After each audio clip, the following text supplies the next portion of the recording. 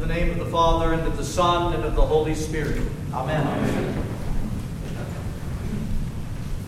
Tonight we celebrate the feast of the Ascension of our Lord Jesus Christ, one of the 12 major feasts that we have in the Orthodox Church. And why do we have particular feasts called major feasts, 12 major feasts? It's because each one of those feasts is so incredibly important and significant for our remembrance, bringing what Christ did into the now, that put on display for us and for our experience the absolute finished work of our Lord Jesus Christ, from conception to birth, to his life, to his death, resurrection, ascension, and the outpouring of the Holy Spirit. The 12 major feasts cover these. Why is the Ascension then chosen as one of these major feasts? Because of all of the incredible benefits that would come to you and would come to me for our salvation by the work of our Lord Jesus Christ as he would ascend into heaven to his Father. And that's what we're here to remember and celebrate and rejoice in this evening.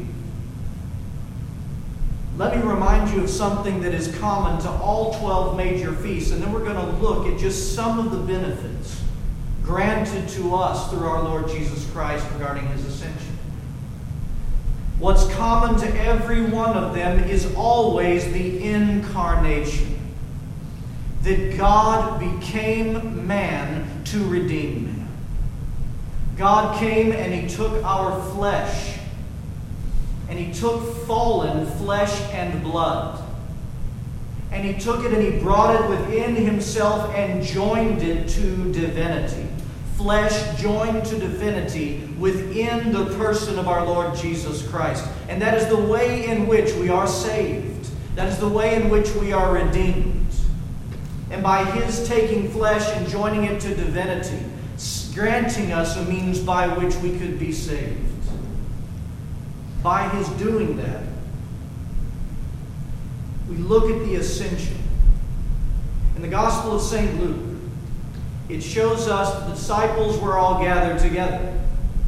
And our Lord Jesus Christ, this God-man, literally after blessing his followers, his disciples, he ascends into heaven. But what was it that the disciples really witnessed? They witnessed flesh and blood and God joined together, humanity and divinity ascend into heaven, making a way for us, we who began in the fallen state. We inherited that condition from Adam. But when we were baptized, we were joined to divinity. For the Holy Spirit came and dwelled within us. And now a way has been made for us also to ascend all through this life. Ascending beyond humanity, becoming like God. But at the heart stop day, when our hearts go to rest, we have the ability to go the same way our Lord did, ascending to be with him forever. I want to mention 4 benefits, as if the one I just said was not enough. But I want to mention 4 benefits that came from Christ's ascension. And they're not exhaustive. There's so many more. But there are 4 I feel compelled to remind us of this evening, of what Christ has done for us, offered us, because of his ascension. The first is this. By his ascension, our Lord Jesus Christ, having ascended to the Father, is crowned as King of Kings and Lord of Lords. All power, all dominion has been given to him over principalities and over all of creation. Our Lord would be crowned upon his ascension. But then we're also told this, that in the purposeful love of Jesus Christ for each one of us, he shares his kingship. He shares his reign. He shares his authority with every one of us. Listen to the revelation that God gave St. John in the book of Revelation in chapter 1. It says, "To him who loved us and washed us from our sins in his own blood, and has made us kings and priests to God his Father. To him be glory and dominion forever and ever. Amen. Just as our Lord Jesus Christ reigns victoriously over Satan, we have a share in, not just a share, the share. All of the victory is granted us. All of the authority over Satan, over all of his temptations, over all the means that he would throw at us for the destruction of our souls. We are granted the authority of the King of Kings and Lord of Lords because he ascended and took his place at the right hand of God the Father. And we're also granted throughout eternity the same reign over all of creation, which is no different than we see in the book of Genesis in the very beginning. When God created everything, the universe, the world, and then he set mankind in it, he created a perfectly ordered situation with one purpose: that God would share himself with man in that environment, and that mankind could enjoy what he would share forever. And in that garden situation, if you remember, God gave mankind dominion over all that he had created. So as our Lord ascends and is crowned King of Kings and Lord of Lords, he has restored what was rightfully ours from the beginning: all authority and a shared reign with him forever over all of creation. The second benefit I'd remind you of is because of the ascension, we can now come before the throne of mercy, the mercy seat of God, with boldness. That's what Hebrews tells us. That because our Lord ascended, he's not only crowned as King of Kings and Lord of Lords, he is the fulfillment of all the priesthood. He becomes our great high priest. And as he enters into heaven, we're told in Hebrews that with his own blood, he takes it and he offers it before the mercy seat of the Father on our behalf. And he takes his place as our great high priest, as our mediator and advocate that we proclaim every Mass. That he now stands in between us and the Father, so that when we sin, we go with boldness to our great high priest, who stands in between us and the Father in that high priestly ministry, and he offers cries for mercy for his beloved. That's the place our Lord has taken in heaven. And that's why we come with boldness before our Lord. Not arrogance. Boldness. Boldness knowing that our Lord Jesus Christ is our mediator advocate. He will defend us with himself. For he longs that all will be saved in him. Thirdly, by Christ's ascension, we obtain power from on high to literally become the body of Christ, continuing the ministry of our Lord Jesus Christ in the earth for the salvation of the world. Listen to what St. Paul says in Ephesians chapter 2. But to each one of us grace was given, according to the measure of Christ's gift. Therefore, he says, when he ascended on high, he led captivity captive and gave gifts to men. What gifts? The divine gifts of grace.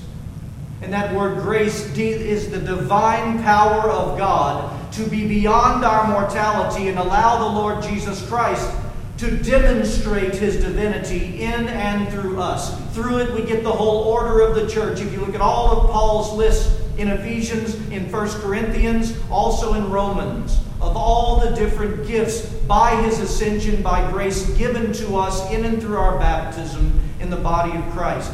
To some he's made apostles, to some teachers, to some the gifts of prophecy, to some healing. All because he went, ascended on high, he gives gifts to men, that he might glorify the Father in and through you, and in and through me. And it's his delight to gift us. It's his delight to gift us. Finally, from the preface of the ascension that we'll hear in a few short moments chanted, by Christ's ascension in his infinite love for us, he ascends in order to prepare a place for us. Now, this is one of the great benefits, one of the most incredible benefits of the ascension that we probably think about the least. And it's unfortunate. It's unfortunate. In the words of the preface, we find Christ in the sight of his apostles, it says, ascended into heaven to prepare a place for us, that where he is, thither we might also ascend and reign with him forever. This comes from the Gospel of St. John in chapter 14. Hear the words of the Gospel. Let not your hearts be troubled. You believe in God, believe also in me. In my Father's house are many mansions. If it were not so, I would have told you. I go to prepare a place for you. And if I go and prepare a place for you, I will come again and receive you to myself. You need to get the picture of what those words mean. It's as if we have arms that stretch out and gather us up and bring us tightly to himself. That he will return. He has prepared a place for us. He will return just as he left, and he will grab all of those who are in him up and bring them into himself. I will receive you to myself, that where I am, there you may be also. And where I go, you know, and the way, you know. I see those words, and it's hard for me sometimes, honestly, to accept them. The King of Kings and Lord of Lords, my great high priest, the one who's done all of these things for our salvation, wants me to himself forever. And so he has gone to prepare a place for me. Why? So that I will dwell in him and from him throughout all eternity. That is how great his desire is for me. Why do I have trouble accepting that? Why do we all have trouble accepting that reality? Because we know ourselves. Because we know our unworthiness. We know our sin in our lives at this present moment. And sometimes it's hard to accept such love. To accept God grabbing us and bringing us into himself. The beauty of all of this and the beauty of the gospel is the fact that we don't deserve it. That's why when we have Mass, we call it Eucharist. Not a great trying to earn, but a great thanksgiving.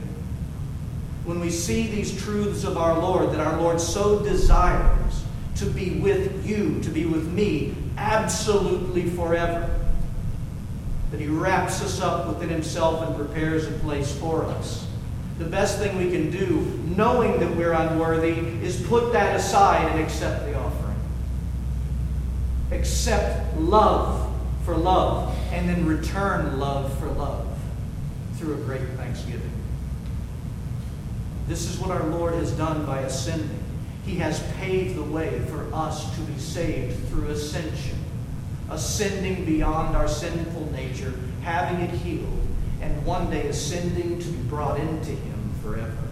This is the love of God for us, and why we celebrate rejoicingly at the ascension. In the name of the Father, and of the Son, and of the Holy Spirit. Amen.